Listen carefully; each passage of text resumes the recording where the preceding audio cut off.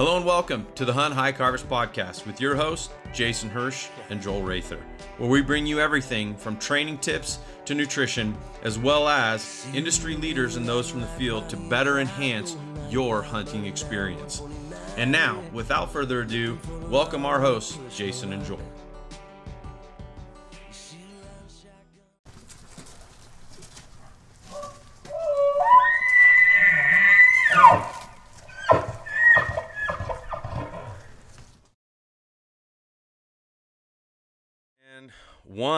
We are live. So welcome everybody. We are back for another podcast. I'm solo. I didn't actually tell you this, but Jason is out coaching today, and I actually have another coach that's going to be on today with me, Jermaine Hodge, which is pretty cool. I reached out to Jermaine. We've kind of really casually and indirectly crossed paths a couple times, but this is the first time we've actually talked semi face-to-face here, even though you're in Iowa right now.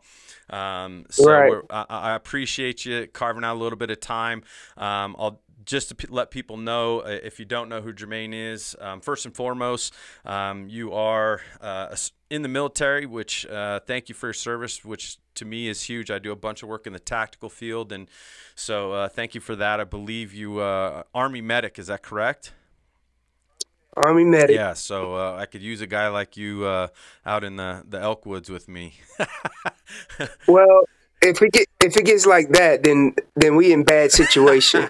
So hopefully you ain't gonna need me. I like to make sure I got my bases covered in case.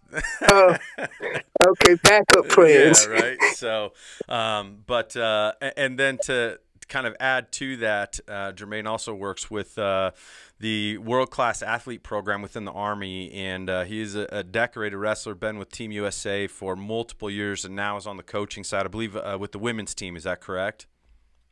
Correct. Yeah, correct. So very cool. We through the little bit of conversation we've had, with a little bit of common threads. I trained college wrestlers for quite a while. Love wrestling. So we actually had a mutual friend that's in the WCAP program that we kind of talked about the other day, and so it's cool to see you part of that. I actually have some colleagues of mine in the strength conditioning world that work down where you're at, Fort Carson, probably some different buildings. But you are on the road, and most importantly, why we're here today is we're going to talk a little bit about some hunting, which I think everybody likes. Absolutely. I always carve out some time to talk about hunting. To kind of, I think that's kind of a good conduit, because you grew up in North Carolina. Is that correct? Correct. So how does a guy from North Carolina go from there? I think there's obviously a pretty natural progression. We talk about your wrestling career, end up in Colorado Springs, go from Colorado Springs to becoming an elk hunter, to a world champion elk caller. Let's talk about that so first. It could be a very lengthy story, but I'll give you a rundown of how it all formulated. I wanted to join the military and wrestle for the military, and I took a long route to get around to becoming a part of the world-class athlete program. And so I joined my junior year in college, joined the military, and lo and behold, they sent me off to Korea. And I I told my parents, I said, I think they just ruined my life. I didn't know that it was going to be a blessing in disguise, though. And the first formation that the first sergeant came out, and he had a laundry list of things that you could do to stay out of trouble, because in Korea you could actually get into some deep trouble. But, he came out and he said there's a wrestling tournament in Camp Casey, which was about 2 hours north of where I was. So I went out there and wrestled in that competition during the weekend, took a couple buddies with me, won that tournament. And then the athletic director, he popped over and said, "Man, who are you?" I just gave him a little bio. He said, "Well, there's another tournament down in Seoul. If you want to go down there, check that tournament out too next weekend." So I did it again. Then he came back again. He was like, "Listen, I haven't seen somebody like you in a long time. So if you put your packet together, I'll send it up for you and see if we can get you ready for All Army," which is a sister program to WCAP. It's a feeder program, basically. And then the guys Okay. that were stationed there with me was like, you know, man, well, good luck. You know, hopefully you make this program. Well, 3 weeks later, I got orders to Fort Carson, Colorado. And they asked me, when you coming back? I said, I'm not coming back. Okay. I'm not coming back. I said, if I'm coming back, I'm coming back to get my stuff, and that's it. That's and a wrap. I kept my word. I worked very hard to be at this, you know, the open level and on the senior circuit. And then I got orders to Fort Carson probably about a month after the first U.S. Nationals. And then from that point on, I was in Colorado. So that was in 2005. And then I missed the elk draw in 2005. And the guys were telling me, well, you're in Colorado now. You're in elk Mecca, right? Lots of elk tags here. Put yourself out there. Let's see how good of a hunter you really are. And 2006, I dove in head first. From North Carolina to where you are now. And throughout that time, I was wrestling, competing, and also trying to fill elk tags every year. So that kind of sums up where I was from North Carolina and then coming into Colorado and how I got hooked into elk hunting. Yeah. So had you hunted not before once. you came to Colorado? Not once. And here we are. So what I tackled it like it was a wrestling practice or a wrestling competition, and I put in all my work and hard practice to becoming this, not just this, person that find elk, but I'm able to call these elk in, and I drove my wife insane. That first entire whole year leading up to September drove her crazy. Yeah. Yeah. Oh, I can imagine. I think the only place that I, outside of work, which I work with guys that hunt as well, is a lot of call time happens in the truck for me. Yes, in the truck, because at the house. I do that around the house and everywhere with me. At that point, now it's not so much. Yeah. I pick up the calls and I practice with my son more now than anything, but I don't last time I really practiced as much as I did is when you're leading up to competitions, elk calling competitions. But when I'm getting ready for those competitions, then I really rev up my practice time. But when I was first cutting my teeth trying to learn, elk language, that's when I was practicing like no other. I mean, all the way from beginning of 2006 to maybe 2009, 10, when I was just, all right, I got this honed in. I think we good. At least we could communicate with them. So let's talk about that a little bit. And I got there was 3 or 4 things where I'm like, we got to hit on that. We got to hit on that, right? One of them that you answered, which was, had you ever hunted elk before here, which was a no. And interestingly, for me, it was very similar. I had never hunted elk. The year before I moved to Colorado was the first year I hunted elk. That was in 2002. And a buddy of mine kind of granted me, access into the good old boys of his dad and a whole bunch of guys that had hunted forever in the same place. Go back to, how people are so, creatures of habit and stuff. And it was rifle season. And of course it's like third season. It's cold. You got snow, halfway up your boots and all that. I'm like, this is cool. This is fun. And you go back and you drink beer at night and do stuff like that. And then the next year, I went with just him, and it was the first time I'd ever archery hunted. And I didn't even carry a bow. I just went with him like, hell yeah, I'll go. Let's do this. This is fun. And I go in September, and unfortunately, this is one of those good stories. And if you've watched our podcast before, I've told this story. But Labor Day weekend, we go in, we get 2 to 3 miles in, starts raining, rain turns to hail turns to a blizzard. And we end up with the tent on our face 3 times in the middle of the night. That's my first archery experience. And somehow you fast forward 20 years and I'm like, this is the best thing ever. Right. And kind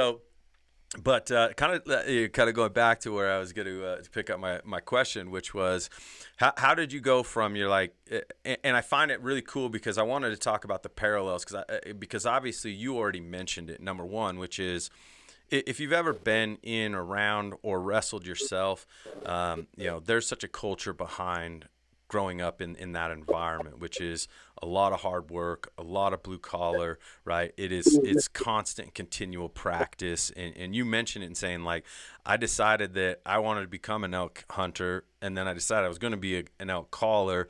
Talk about your progression of that, because you basically took a lot of that discipline and things that came from what you were familiar with and said, I'm going to apply those same principles into becoming an elk hunter and an elk caller. How did you determine then, like, when you decided, all right, I think I'm a really good elk caller and I'm going to start entering competitions? Like, where did that it was not a target for me. That was actually a friend pushing me in that direction. And I would hear it year in, year out. Man, when you're calling, I can't tell if you're the bull or he's the bull. You're that good. And how are you doing this on a yearly basis, pulling these bulls across us every single time? And they said, I had a good buddy of mine. His name is Pat. He hunts with me a lot. And he was like, bro, I just want you to do it one time. And I said, well, if I'm gonna do the competition, I'll go out there and I'll do this one competition. It was in Colorado Springs. And it was put on by Mile High Note Game Calls, the Deesmans. They were really good guys, and went out there, and it's old school kind of method where you draw a number out of the hat, and I think it was 7 contestants, right. And they said if you draw a number 1, you have to call twice, and that's just to get the judges' ears warmed up. Well, I drew the number 1, and then I ended up drawing the number 5. So I had to call twice. And so I get on the stage, nervous like no other. And I don't know why I was so nervous, because I've wrestled on many wrestling mats in competitions that, are right. Your guts are rolling because you're so scared. All right. And then once you slap hands. Hold on. Did it get you there? Can you? Yeah. I got interrupted a little bit. I apologize about that. You're good. I think a lot of times with the phone, like if you get a text or anything like that, like it'll pause, and so I think we're still good. We're still recording. I'm still showing that we're running. So you said as soon as you slap hands, go. Yes, as soon as you slap hands, the nerves goes away, right? Well, when you're calling on that stage, those nerves never go away. I got no clue why. They stay with you the whole time. And so I called the first time, and I was like, okay. And I looked at the crowd as I was, doing my best rendition in the woods. So you got 45-second cow sounds and 45-second bull sounds at this particular competition. And I was like, well, everybody's looking at me with their mouth dropped wide open, their eyes all big, and they're like, I said that could either be one or two things. He's horrible, or he's really good. One or the other. There's no word. Yeah. And I go sit down, and my wife was like, yeah, you just killed it. And everybody in the doggone stands was like, who is this guy? And then, so everybody goes up, and they start calling. And then I had to call again, and I get the same look. So after the competition, the judges come up to the front, and then they announce the winners from 3rd to 1st. So number 3 goes up, I'll clap my hands. Number 2 goes up and clap my hands. I'm like, well, I probably lost this one. And then boom, I won this. Contestant number 5 is your winner, right? So then I was talking to the Deesmans, and they were like, man, this your first competition ever? I said, yeah. I said, usually I'm just in the woods, elk woods, right? They were like, they encouraged me to go and check out some other competitions. So then I went to Salt Lake City, and is a regionals, and it was probably about 32 contestants at that particular competition, which was Western Hunt Expo, which I was just down there too. But I went down there. This was a couple years ago, so 2019. I went down there, and I got whooped up so bad. It was out of 32 contestants, I finished like 14th. And I went home after that, and I was determined if I was to show up at World Championships, it was going to be a different me. So I went to practicing like no other for a solid month and a half. And I say that ain't that long leading into that competition, but I was determined that I wasn't going to be beat up like I did at Utah. So then I went to World Championships. We had a lot of fun, and my goal is to beat 2 people in that bracket at least. And they formulated it where it's like an NCAA bracket where you're head-to-head against somebody, which I felt like the odds would be better in my favor if I'm head-to-head with somebody, because now you're not listening to everybody, you're listening to these 2 guys. Yeah. I like that format. And then they draw a calls out of a hat, right? And you have to mimic those calls, which I really like too, because I was like, well, I know all these calls. Now let's see who's the best at these particular calls, or at least subjectively best at these calls. And because it's judged, right? It ain't the real judge is in the woods, True. But you have 7 panels of judges back there, and everybody, is looking for something a little different. I don't know. Well, but I went through that bracket, and I absolutely was scared the whole time. And I stepped on stage, and I said, I'm just going to do my best. And they called me the bracket buster, because I went through there and just started doing my best calls I could do. And then next thing you know, I made it to day 2, which is the final 4. As soon as you make it to semis, you make it to day 2.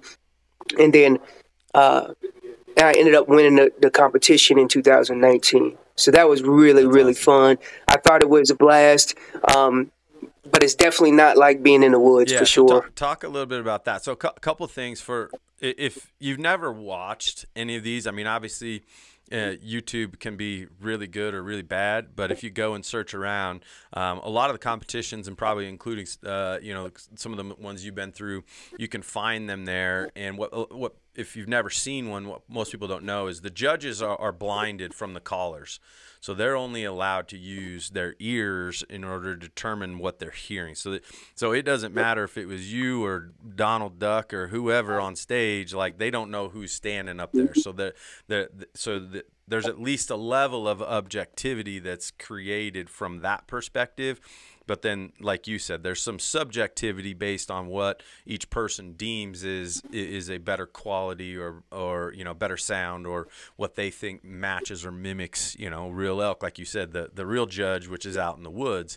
Talk about that a little bit, like, because I've heard, like I've listened to Corey talk about it. I've talked with Dirk, and if you've seen, we had Jason and Dirk on the podcast last year, kind of at the same time, which was kind of fun. I'm sure you know how that goes, right?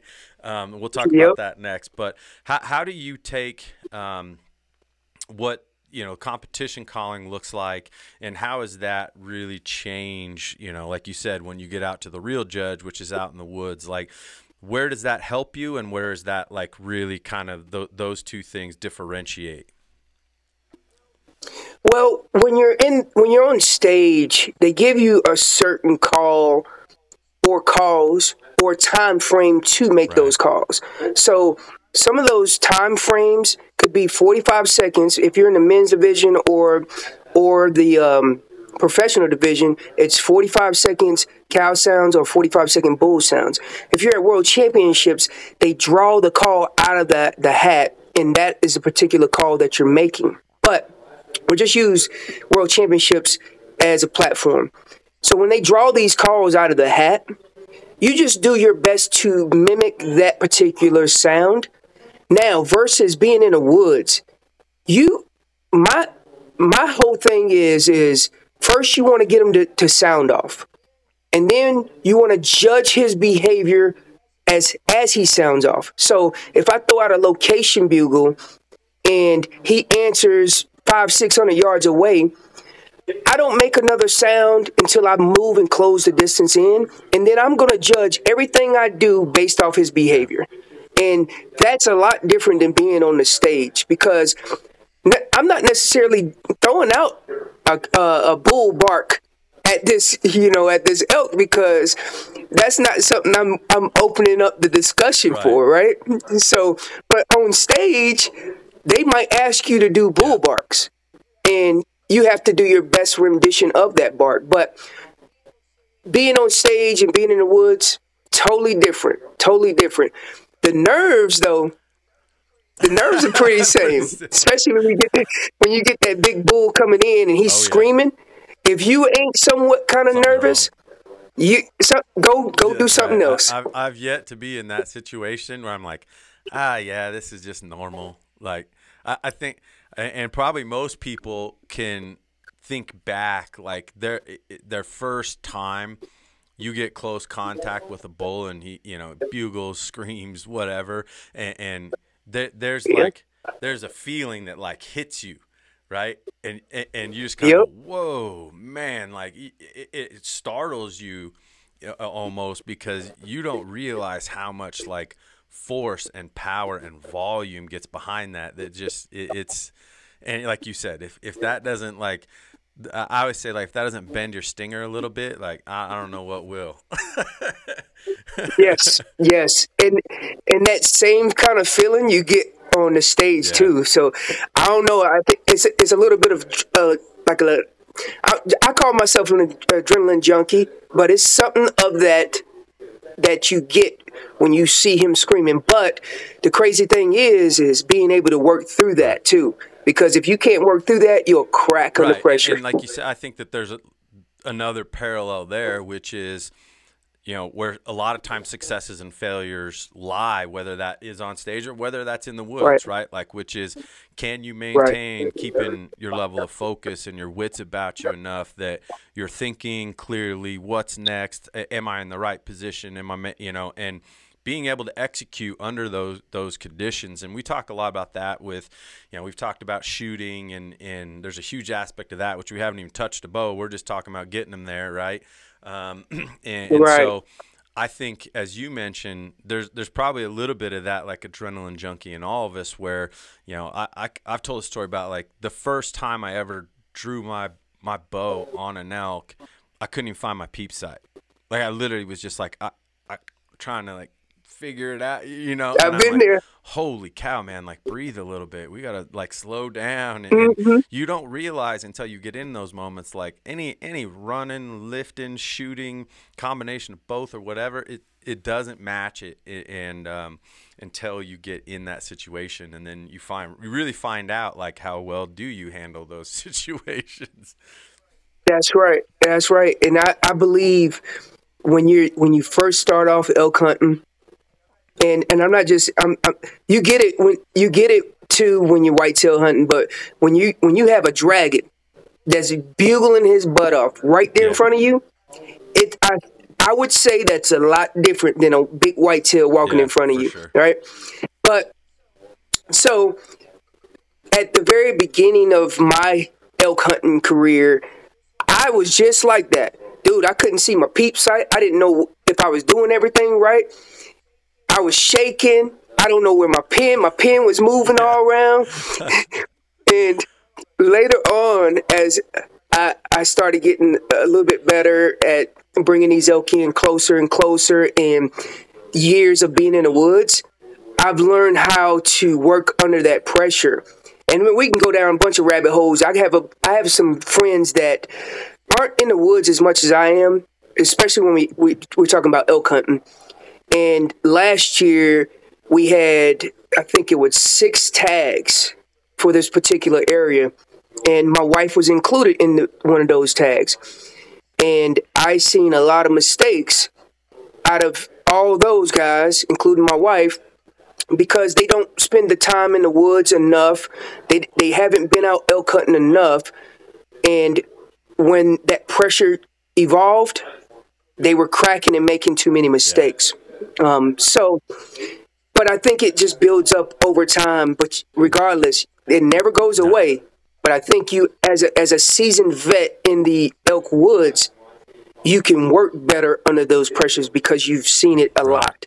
So, kind of maybe going backwards just a little bit, how long? So you said around like 2006 or somewhere in that neighborhood. You start kind of working your way into like this is a passion of mine. I'm gonna do this. How long for you was it before you filled your first tag? Like how many years did it take for you? It didn't take me nothing. I filled mine the first year. Gosh, you're supposed to say like 5 years of hard work. I know most people would be like, yeah, it took me 5 years before I cracked it. I cracked the code. I cracked the code immediately, and it took lots of practice. Now, I was not that good at calling, but what I did do is I practiced what I needed, the fundamentals of getting them to sound off, moving in, closing the distance, checking my wind. And I wasn't even that good at checking my wind. Sometimes I just go in and bust the whole situation up. Yeah. But I was good enough to make it happen.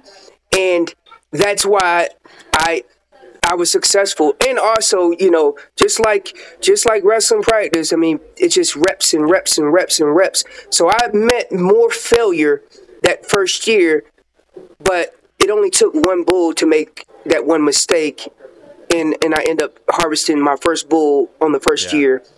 And then I had friends that's hunted elk for years and said, well, that was a fluke. Let's see if he can do it next year. And I did it again. Yeah. And then they were like, okay, this ain't a fluke. Ever. Maybe he is. Right. He's the luckiest guy ever. That's funny.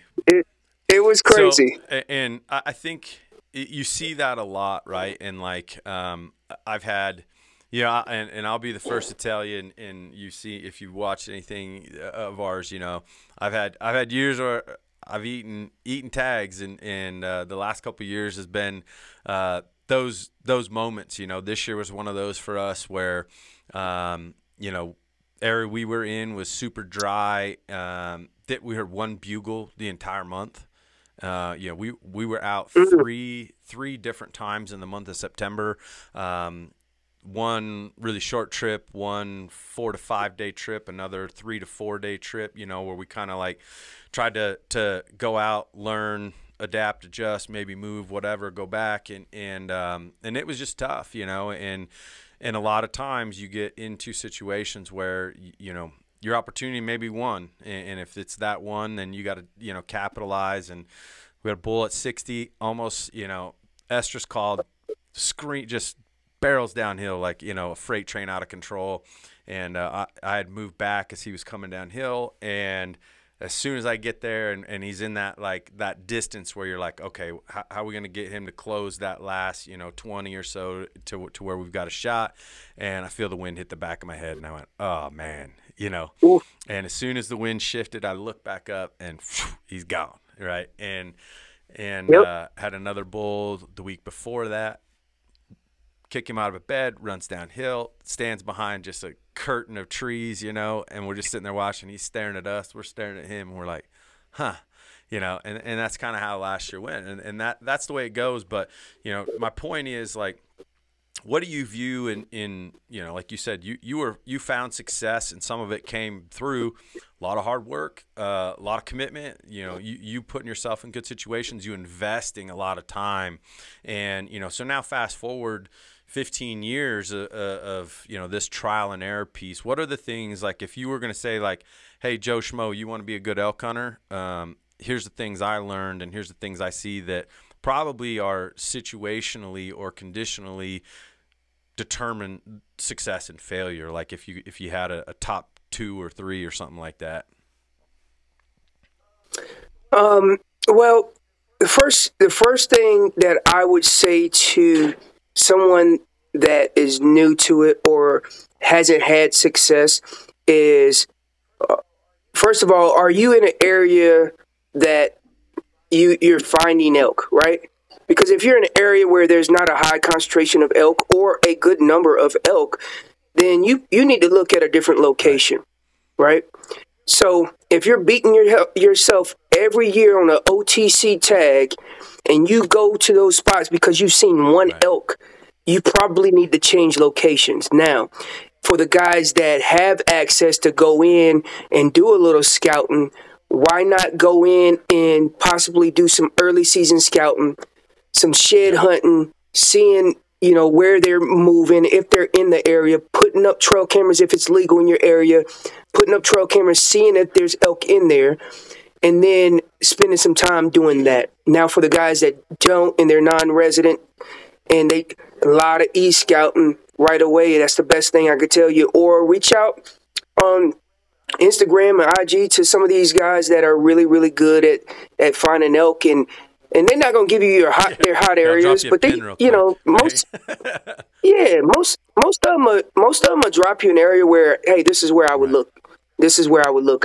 I've done that many times in units that I haven't been in, and lo and behold, I've sent somebody, a pin drop, hey, check this area out, and they came back right away and said, man, it was a ton of elk in there, right?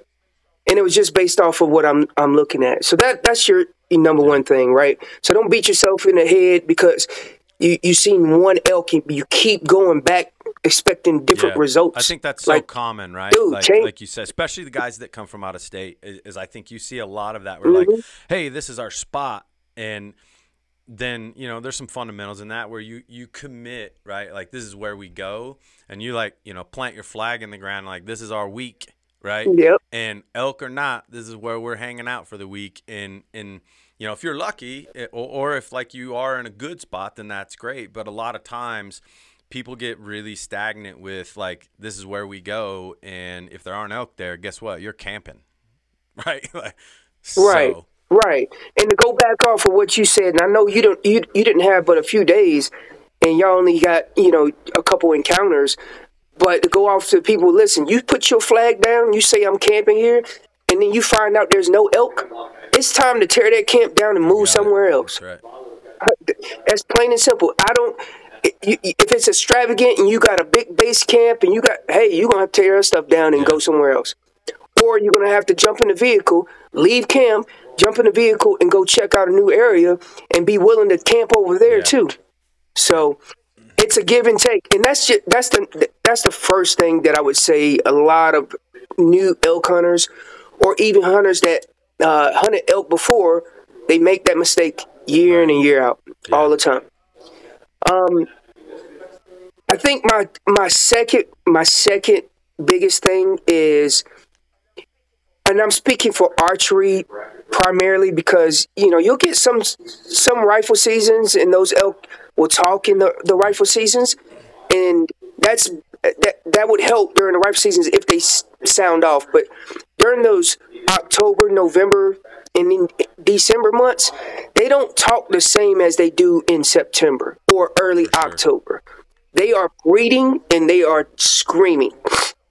So the next thing is learning how to call and make quality sounds. Because you can go out there, you don't have to be the best elk caller in the woods, but if you can make a quality sound, then you're going to change your whole game. Because if they hear the Doug Fluties in the woods, like Dirk would say, and they hear that constantly, they're going to be accustomed to, that's not an elk, that's a human. But if you're making good quality sounds with a good location bugle and drops off clean like a bull would sound, then you're going to change at how many encounters you get in. So I think, and it involves practice. It involves practice, years and years and years, because let's really sum it up to, you only get 1 month a year, right? And that's September. In most states, it's September that the rut is peak, and peaks in September. So if you take the number of years and you drop them all down to 1 month, then honestly, I only have 16 months, 17 months of practice, right? And that's all done during September. But practice never stops for me, especially when I'm calling, because I'm calling at least 365 a year. I'm picking up a read. I'm looking at videos. I'm practicing my mental game. So, and I'm listening to elk and what they're saying when they say it, and what they're doing when they say that.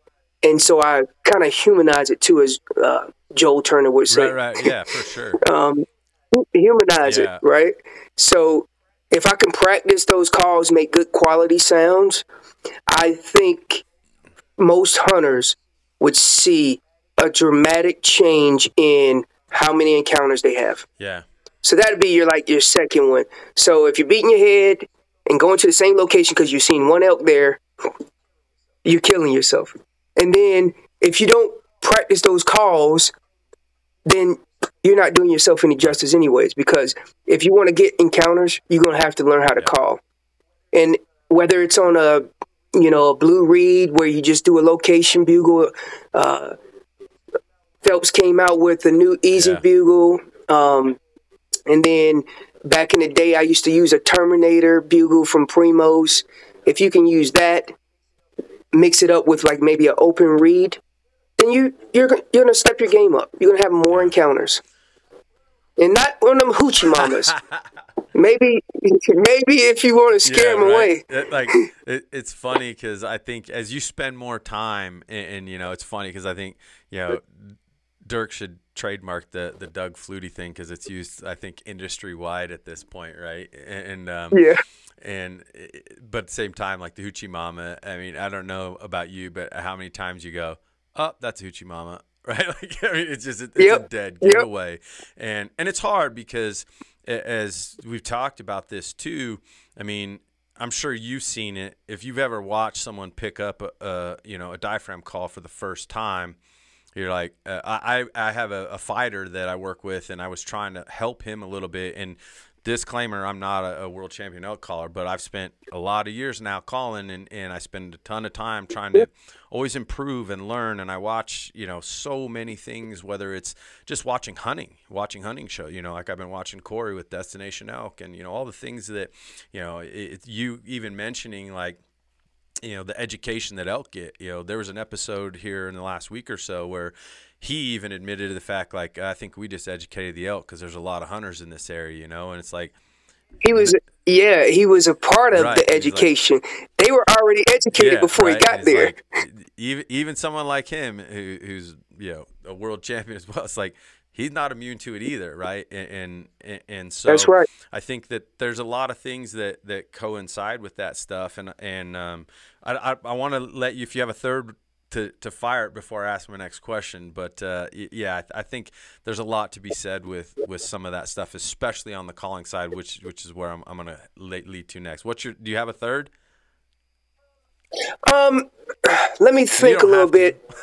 I would say. It's tough because I think if you put those first two together, then you don't really need a third, because let's be real. You don't have to be the best elk caller. If you know where elk are on a consistent basis, you don't have to be the best elk caller. So you've checked off number one because you already know where these elk are and you've been there before, or you've done your e-scouting.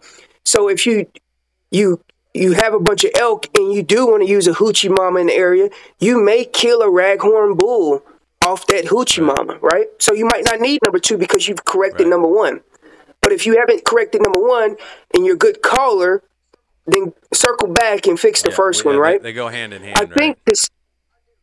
I do think that, and I would go off and say this. I think this right here kind of piggybacks off both of them, right? It's being versatile, right? Because if you went in there during the summer times and you found elk, and then you've practiced your calls, and then you go back into that area and there's no elk in that area, then what was your B plan, C plan? And sometimes you might not have a plan. So you need to adjust fire and start looking at other locations. But it circles back and touches number one, too. That was us last year. We found an entire herd of elk the week before archery season opened last year. I got video of it. There are cows mewing everywhere, 3 bugles pipe off, and I'm like, awesome, right? We go back 6-7 days later, ghost town, right? Nothing. Then not, and so again, it's like one of those things where I go, well, I know they got to be here, right? And you go, not necessarily, because in 6-7 days those elk could be 3, 4, 5, 8, 10 ridges away. Nothing says that they have any ownership to that being home or staying there, right? Like Right. there's so many Right. things with the seasons changing and the moon phases and all these other things that they're gonna move, they're gonna migrate, and to an elk being 3, 4, 5, even more miles away is nothing, right? That's Right. nothing for them. One more thing to add to that while we touching base, and I know I'll go down That's all rabbit right. holes, I and love it. I'm gonna give you a good story. I'm gonna give you a good story. We hunted an over the counter unit, and I had did some scouting down in that area. I set out 8 cameras in 8 different locations. Probably 5 cameras panned out with different elk. But we were coming back to camp because we camped in that like throughout July, and I looked up on top of the hill, and literally it was so green up there. I was looking, and it was far away, probably 2 miles away, and I could see these little spots moving. I didn't have a spotting scope. I could see, that they were elk, and they were up at tree line, Yeah. well above tree line, and they were eating all this green grass. So I knew it was elk in the Yeah. area, right? And then in August, I still were seeing elk, but they were a little lower than that. They wasn't up at tree line, past tree line. They were a little lower than that. They were just right at the edge of tree line, and well, I said, well, when September comes, I mean, I know exactly where I'm gonna go. Yeah. And little to my knowledge, I didn't know that this area was gonna be flooded with people. Yeah. They were gonna be hunters everywhere. And when we went in, we literally were the first ones to park there early in the morning. Walked in, we got into some elk, but they were acting a little funny. It's like they knew what was happening. When I came back down to the truck, I seen 20 other trucks in there. I said, Jesus. I said, well, I'm not going over here Right. anymore. Anyways, it's adjusting fire. So I know, we'll go down rabbit holes and I have stories for you, but I had to adjust. And those elk, also knowing that those elk were going to get pressure, Sure. they were going to move into other areas. So I let all the other yahoos hunt that, and I hunted the other ridges that were off those ridges. And lo and behold, we were getting in the elk. Whether it's 2, 3 ridges over. 100%. I the same thing. Like this was years ago. We actually went into a draw unit. This was a rifle tag, probably 8 years ago, 9 years ago, something like that. And the best part was we go into this unit, and you're fortunate when you get those opportunities. We hunt over the counter, so don't think like I'm hunting private ground. Never hunted private ground in my life. But we draw a tag. We had scouted it twice and saw just amazing bulls in this unit like I've never seen before, and I'm like, this is amazing, right? So we know we got elk in this unit. Yeah. So we go up. We get there a day early. We're going to do another day of scouting before the season starts. Leave at 4:35 in the morning, whatever. 60 head of elk. Stop the truck. We got to let them run across the road in front of us. You're just going like, yes, right? Like, this is going to be great. Yeah. And the opening morning, we go out. We had put a couple bulls with a couple cows to bed. We go out that opening morning, and we didn't see a whole lot of hunters because it was a draw unit, right? And we hear a shot crack off that first morning. It was the only shot we heard the whole time we were in there, and all of a sudden, no elk, right? And so day two, we take a look at the maps. This is even before Onyx, so we're looking back, going like we got maps laid out, right? And Paper maps, right? yep. And so I go, well, I think we should go back here. So we go clear up, have someone like drop us off like way out, and we start hiking back and getting back, and we get 3-4 ridges back, and guess what?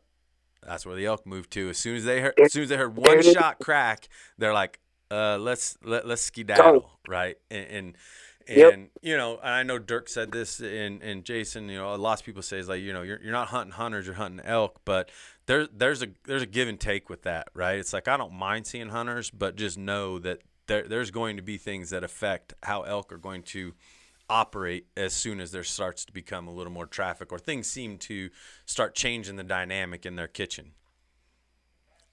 Absolutely. If they're in that area and they get any whiff of a predator, it changes Yeah. everything. So that goes for bears, that goes for mountain lions, wolves in some Yeah. areas. It goes for humans. If they have a sense that you're there, they start changing Yeah. what they're doing, or they push over ridges. And most hunters don't get it. They just beat themselves in the head and they go back in there and I've seen elk in here. I know it's elk in here. But they forgot that these elk migrate. You have a resident herd that usually within that area, and then you have migration herds that move into those Right. areas. And when those elk come into those areas, whether they're migrating herds or resident herds, nothing changes other than it's a rut. And if they smell a predator of some sort, whether it be you smelling like a goat, they change up. And if you're beating that area up every day, then you're gonna find out that you'll push the elk over a For ridge or sure. two. Yeah. And I think that's also where the other part of it, you hear this all the time, which is like, your casual everyday run of the mill hunter typically doesn't get more than a mile away Right. from wherever they start, right? Mile to a mile and a half, right? And you see the guys that are willing to get further back there that have higher levels of success. And we've even talked to, and people have heard us talk about this, like outfitters. Outfitters talk about guys that come in, gals that come in, whoever, and they're like, the quality of a tag filled typically depends on someone's ability to cover some ground, right? And there's a Right. lot to be said to that. And you go back to the start of our conversation, which is some of the things that were ingrained into you that come from a sport background, and myself kind of Yep. being in the same boat, where it's like, you understand that that the average ability or whatever, it gets you so far, but it's the additional piece of that, of being willing to do a little more, being willing to go a little further, and that's where a lot of times success starts to happen, is sometimes not just even the ability but the willingness, right? That's and right. and then to top that off even more, it's like the preparation that has to go behind that, and all the things that you have to do in order to execute at that level, determine a lot of times success and failures. Because like you said, I mean, it's funny because you got lucky the first year, you got lucky the second year, and you're like, when is it not luck anymore, right? And sure, you have to have Right. things work in your favor, and you have to sometimes have some good fortune and timing, and some things all have to kind of align. But if you're doing a higher percentage of things that work in your favor, which is learning how to call better, picking better spots, putting in scouting, doing all these extra things, and then you go out and you start executing at a better level, odds are luck will start You're gonna luck will be start being a successful. little bit more like skill than not necessarily. Like skill, right? Yep. I think my friends at that point were after two elk killed. It wasn't luck Right. no more. It was this dude's doing it. He's out there. So the luck thing went away a long time ago. They were like, he ain't lucky. He's putting in the Yeah. work and he's consistently Yeah, doing it. for sure. So a couple of things. I had two more things that I thought of that I thought would be good questions, and one of them will be I'll save for the last question. I think the next one is, you kind of mentioned about, we've talked a lot about calling, and especially in Colorado, right? Because there's all this, depending upon what kind of groups and things you look at, and obviously social media having its impact on what's going on, whether you like it, hate it, indifferent. There's positivity, negativity, depending on how you look at it.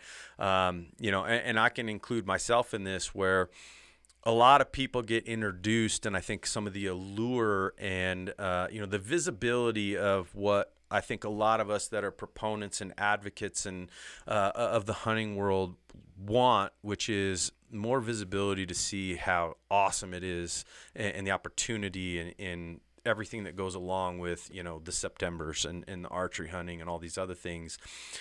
And then the flip side of that coin is the people that have been doing it now, that go like, man, like, you guys, like, all these out of staters, all these people that are watching too much YouTube, and they're coming out here and like, they watch too much Born and Raised and Corey and whoever, Dirk, and these guys are just screaming all the time. It's ruining hunting. Like, talk about that a little bit, because I think there, I fit somewhere in the middle because I think everybody's been in situations where like you go like, oh man, this dude's gonna scare every elk off within 3 miles of here, right? And then at the same time, you're like, we need more people out in the field. We need more people that advocate for hunting and you know that continue to help us ensure that there's a future for hunting, right? So maybe give a little bit of your take on some of that.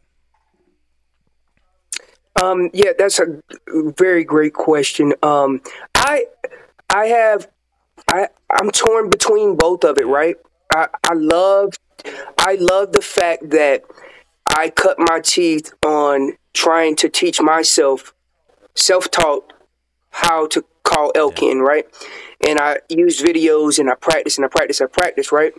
But I also had the opportunity, because I was in Colorado, to do this every year.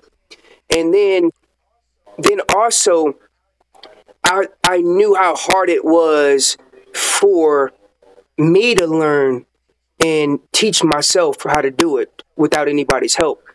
And I want to, even to this day, to cut the learning curve down for someone that's new to elk hunting. So why should you have to meet failure when I've met failure for you? Yeah. Right? So if I've failed and I told you not to do that, and I've showed you videos, or I've done an elk seminar or whatever, and told you don't make these mistakes because I've done it before, and it helps you be successful in the elk woods, then I felt like I've done you some justice, right? So you're going to see videos online of us, you know, out there calling, and you know, you're born and raised guys, they have their own style. Corey, he has his own style. My style is probably very close to Corey's. I'm a run and gun. I'm a very aggressive caller, and I'm very aggressive in the woods. So I think his style is close to mine. And then you got Jason and the Dirk. You know, everybody's style is a little different. So you watch the videos.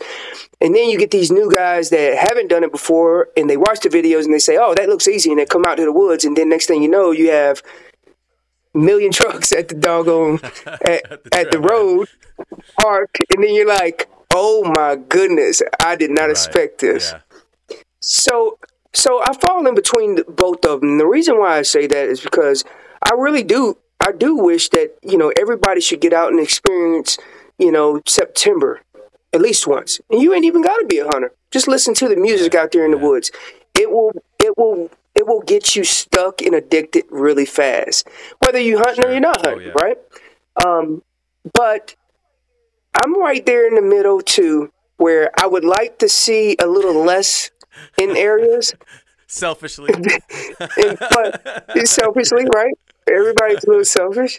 So I don't want to pull up and see 15 trucks parked, because then I'm going to be like, what the heck? I got to change all plans. But I also want them to get out and enjoy it and be successful. Because elk hunting, let's just be real. Elk hunting's tough. Elk hunting's tough. It's not like you sitting in a tree stand and you're waiting for this giant buck to come through. It's tough. And it's mentally draining. It's physically draining. And if you're not ready for that, and you haven't watched some videos, or you haven't at least taught yourself the 3 things that I told you, then you're going to go out there and you're going to find out that it's going to be harder than it looks. So, but yeah, I find myself right in the mix of that, because I would like everybody to be successful and come out and enjoy the areas.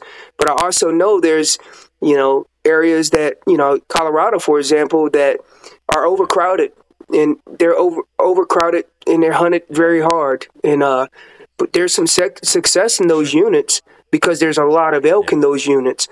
But I also know that you're going to have those units in Colorado, especially Colorado, that you're going to have to look outside the box and play a little bit different card game, right? So if they're bringing something to the table and they're parked at that trailhead and it's 15 trucks, why are you going in there? Yeah, exactly. You know, you got to find a different drainage somewhere. So I've been there and I've done that, and I've seen lots of hunters and used to be over-the-counter units. Now they kind of dwindled them down. Back in the day when they had the southwest Colorado, a lot of those units used to be over the counter, but now you got to draw those units. But it was tons and tons of vehicles out there, and also woodsmanship, right? I think that plays a part because everybody's not going to be the same kind of. They're not going to give you the same kind of kindness, but you'll see a lot of stuff that happens that you necessarily wouldn't want to see as a hunter, and respecting the other hunters too as well. So, yeah, I'm right there. I'm probably right there with you, right in the middle. But hey, if you draw the tag, good luck, and hopefully, some of the stuff that you've seen me talk about, Dirk, Jason, some of the renowned elk hunters that are being successful every year. Hopefully, some of that stuff resonates with you, and you're successful. Whether this is your first time or many times. So you kind of mentioned it, which leads me into my next question, and maybe my last, outside of just making sure people know where to find you, and a couple things I know you got coming up. I want people to be aware of.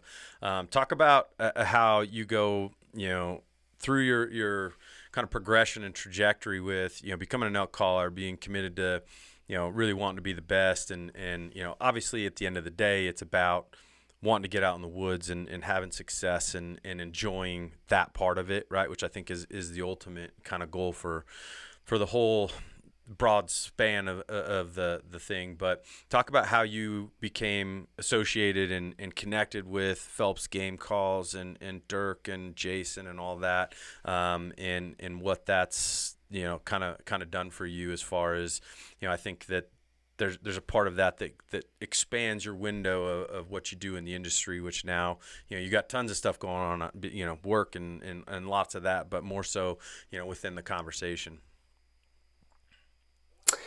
Well, it really sparked off in 2019 when I went to World Championships.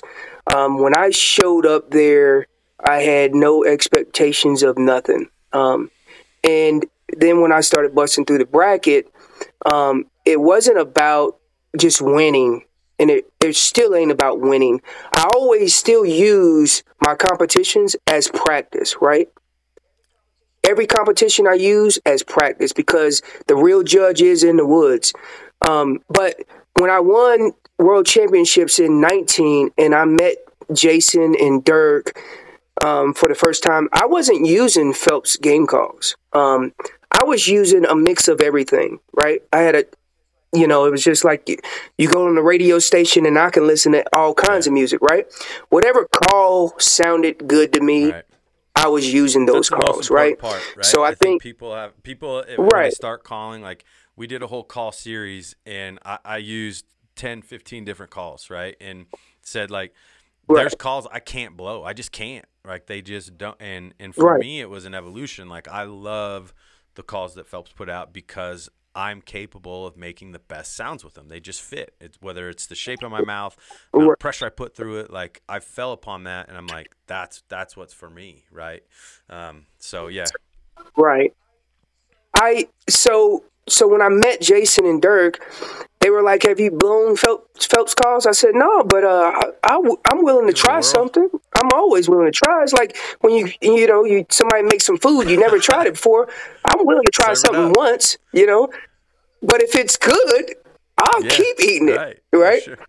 So when I talked to Jason, he sent me out some calls, and it was a series of all their calls, and he had probably 2 of each of those calls, all the way down to a bugle tube and other stuff. And I took the time, and I should have videoed this. Yeah. I opened up every call in that platform out of the package, and I was like, holy smokes, I can blow all these calls with ease, and it was no break-in time required. Now, some of your heavier latexes, they'll break in a little bit more as you go, because they might sound a little squeaky, like the Maverick, but I blew them, and I was like, these are some of the best calls I've ever used. So, not blowing Jason's head up, I called him. I said, hey, man, I'm just going to be honest with you. I said, these are the best calls I've ever used. I said, I'm going to use these calls this year, and it was in 2019. I said, this year during elk season. I said, my favorite calls are this, my white. I had the white That's the my white amp. favorite. I said that's my favorite call. I said, but I loved all of them, so I didn't know which flavor I was going to take at that point. But so then we started building a relationship, and then I asked Jason, "What's it going to be? What's it going to take to be a part of a team like you guys?" And he was like, "I was just waiting on you to say you ready." So Welcome aboard. so then so and this was the build up too, because I only have 2 more years before I retire from the military, and after 2024 Olympics, I wanted to still be working in the industry of outdoors. And what a great opportunity to work with a call company like Phelps Team, and what they have to offer to the world. That was the start of our relationship and the very beginning of our relationship. But I use all my competitions as practice for the woods, whether you win or Sure. lose. Honestly, it's the same way on the wrestling mat. Let's go out here and see if you're getting any better, or see what we Yeah. can do. And I use those competitions as practice time leading into the elk woods, because now, as I gotten older, I more so am concentrated on my son being able to call elk in Sure. really good. Yeah. So I've seen some of those when I'm videos. not on He's all stage, right. yeah, he's getting there. Heck He's yeah. getting there. So he's going to be the next guy that steps on stage and takes over, right? But also, he's using that time as practice time, because he just turned 12 years old this year, so he could officially start hunting elk Heck here in yeah. Colorado. That's awesome. So I mean, I'm super excited for him. It's probably not going to be archery right away because of school, Right. but we'll see. We'll see. I'm gonna definitely look at those tags and see what we can For do for sure. him. But No, that's awesome. that started the relationship with Phelps, and then I kind of started building a brand off of with a good friend of mine called Colorado High Up 2 Hunters. It's just kind of taking off here, and it's just an educational piece. We got some videos that we're kind of holding off from dropping yet, and then but it's just educational, because I wanted to cut the learning curve down for the average Right. hunter that is come out, hunted elk a couple times and had no success. And now I point out the reasons why you had no success. These are the things you Right. need to fix. And elk calling is one of them, right? You gotta know how to Yeah, call these for sure. guys, right? And but you don't have to be an expert at it. You just gotta know how to use those tools that are laid out there for you. So that's kind of where I am right now. And then my relationship with Phelps has always grown, and it's growing every year. And hopefully, in the future, I'm doing some new some work with them guys as we grow our Sure. relationship. And like it's funny because as you kind of talked about that, building in contact with Jason and the whole Phelps crew and all that, like my kind of experience was the same. Like I remember reaching out and saying like, hey, I've used your calls, and I was kind of the other way where like I'd used every call that I could buy at Bass Pro Shop and Cabela's and crap like that, and like and I was the guy who, for a lot of the early years of my hunting, like I wouldn't bugle at all because I wasn't confident enough, and I didn't want to be the guy running around blowing a kazoo out in the woods, messing things up for dudes, or have people screaming like, man, look at that idiot over there, he's screwing it up, like go home, and so like I committed to that, and it wasn't until like I started getting into Jason's calls where I was like, okay, I'm getting there, and then I start practicing, and I start actually getting to where I watched a ton of videos. Like we had um, Mhm. a podcast with like Steve Chappell and like Steve Chappell from Elk Camp TV. Yep. Like I learned so much by watching a ton of the stuff that Steve put out years ago, and it was cool because I reached out to him like same way I did you, like, hey man, and he goes, yeah, sure, let's do it. And I'm like, holy cow, like this is a dude I Yep. like learned so much from, and Yep. Jason was Yep. the same way, and I'm like, hey, I'd love to show people like how great all these calls are, and we're going to do a review and all this stuff. It's like, all right. And I was like, wait a minute, that's it? And he's been great. And the same thing with Dirk, where started messaging Dirk and he messaged back and started answering questions, started building some dialogue, and they've just been so inviting, and they're so personable. And I think that it's amazing to me the things that I found out, because you're on both sides like I am, where you spent time in the sporting side, and you see how much the competitiveness of some of these things are, and how people That's have right. these like barriers and boundaries, like this is what we do and this is what we do, and people want to kind of like protect stuff, and there's so much of that. And as we've worked our way more into this outdoor space, meeting people like that, meeting people like yourself that have just been like so willing to share and willing to talk and willing to give you their time and whatever, it's just like this breath of fresh air, where I've spent 20 plus years in this like athletic environment where it's just, it's do or die and all this stuff. And then you come over to this side and it's like, man, this is nice. Like there's so many good people. Right. Right. And so I think that's, I think sounds like you've had some similar experiences with that. And I don't know if you're like me, but like, I've enjoyed that aspect of it for sure. Oh, absolutely. You'll find that most of all the hunters that are out there are willing to give you a little bit of Right. time and educate you on how they were successful and what they Yeah. done. And more times out of none, you all you got to do is shoot an email or something, or a text message if you have that Yeah. number, or and they'll reach out to you. They really will. I know Yeah. I will. Well, speaking of that, I think it's a good way to kind of wrap this up. I know you've got a bunch of stuff coming up. There's some elk calling seminars and things like that you're doing. You kind of mentioned the new venture that you got going on. I want to know where people can find you, and also some of the stuff that people can find a way to identify or reach out, or get an opportunity to maybe even learn from you.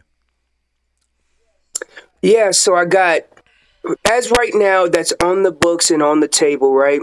I have um, next week, March 19th, I fly from Michigan to back to Colorado, and I'm doing a elk calling seminar for Colorado Bow Yep. Association, and they're selling tickets online. You can go purchase those tickets, but it's a 2 hour block of instructions from beginning calls to Wow. advanced calls. And then I'm gonna break down everything from what I do, and it's gonna be a lot of rabbit holes that I love to go down and tell you stories, because I don't like when I'm doing these seminars death by Right. PowerPoint. A lot of people are doing these PowerPoints. This is what Yeah. you do. I'm gonna break this down and make it Laser very pointer. entertaining. Um, yeah, laser pointer. Let me show you what Right. I do. And then, so that's on the 19th of March. And then August, oh, well, of course, July, I'll be at World Championships. Would love to see anybody out there. Come say hello. And then August Right. 13th, we have in Colorado Springs, Western Hunt Fest. And this is going to be the first one of many to Yeah. come, but I'm also doing a seminar there, and then they have a elk calling competition that I'm gonna be one of the judges at that Awesome. competition. And then hopefully we'll have a Phelps booth there. I don't know if we're gonna be selling anything Yeah. yet, but hopefully I'm working with Jason and Dirk about that and what we can do. But we might have a Phelps booth there Yeah. too as well, and that'll be in Colorado Yeah, and that's Springs. August 13th. They just started releasing a lot of that info, and like you said, it's a first time. Hmm. There's a whole bunch of stuff. They're doing a really cool pack out challenge too at that event, which I Yep. think is. I saw that. Again, it's called Hunt Fest. That's at the American Yep. Bowman. Is it at the American Bowman? I Yeah, think so. I do which is think in so. Bailey, and just outside, kind of between Colorado Springs and Denver, and it's a great place. Yep. But there's just check that out. Jermaine's going to be there. There's going to be a ton of passionate folks there. I know the guys from Kafaro will be there and a whole bunch of other things. So, Yep. And then obviously pretty easy to find on Instagram as well. I know that you got a lot of stuff going on there, and you're always posting things on there too. So, Yeah, you can just look up Jermaine Hodge _Colorado, and you can find me. So, and we didn't even talk. And I'll be posting stuff about that Western Hunt Fest too. So, and we didn't even talk about Numa. I know you're a fan of Numa as well as we are. So, I am a fan of Numa. They got some really good stuff. They are the new Sickas are what I would call them. Their stuff is amazing. Well, and we didn't talk about that, but like we came upon Numa, like all the guys that I hunt with, Jason being my partner. Jason's 6'8". Our camera guy's 6'6". One of my buddies is 6'6". His brother's 6'5". Like Numa became this like first place where these guys could find clothes that fit them from the hunting industry, you know, like and then we started kind of working with them, and it's been awesome. Yeah, I mean, I'm a huge fan, and I'm the guy now where they're becoming so popular. I'm the average size guy. I can't find anything because they're sold out all the time of all their gear. So. Right, they are. Yeah, they are. That's a good problem to have unless you're the guy trying to get it. So. Right. Yep, that is the truth. But Jermaine, number one, I appreciate you taking the time. I know you're on the road. Thank you so much for sitting down. Number two is when you come through town, you got to stop and say hi, because we are on the way from the airport here in Denver. Whether you're going home or coming back, well, I'll text you on the 17th of March. And let you know when I'm fly in. I got my buddy picking me up, and then maybe we can touch base that evening on the 18th. I'll fly in on the 18th. Maybe we touch base and I swing by. Yeah, definitely. Let me know, and I'd love to catch up. Hopefully, sometime between now and September, we'll get an opportunity to connect as well at one of these events. The Hunt Expo I know is coming up here in Colorado as well. So there's all sorts of good things going on, and I know that at some point we'll manage to maybe break some bread or something. So, but absolutely, safe travels. Thank you. Go ahead. Yeah, well, we'll tell some hunting lies. For sure. That's what I call them, hunting lies. Lots of stretching the truth. I'll get my Rolodex out. I got lots of them. So I appreciate it. Thank you so much for your time. Thank you for your service again. Safe travels and all the best with everything that you got going on.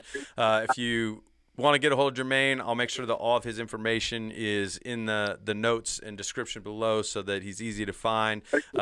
Check him out on a lot of the new things you got coming out. I'm excited to see some of that stuff as well, and learn how to become a better caller. I know he's got lots of seminars coming up, and we'll obviously wish you good luck at the championships this year too. So absolutely, I appreciate it. Thanks so much. Take care. Okay, you too.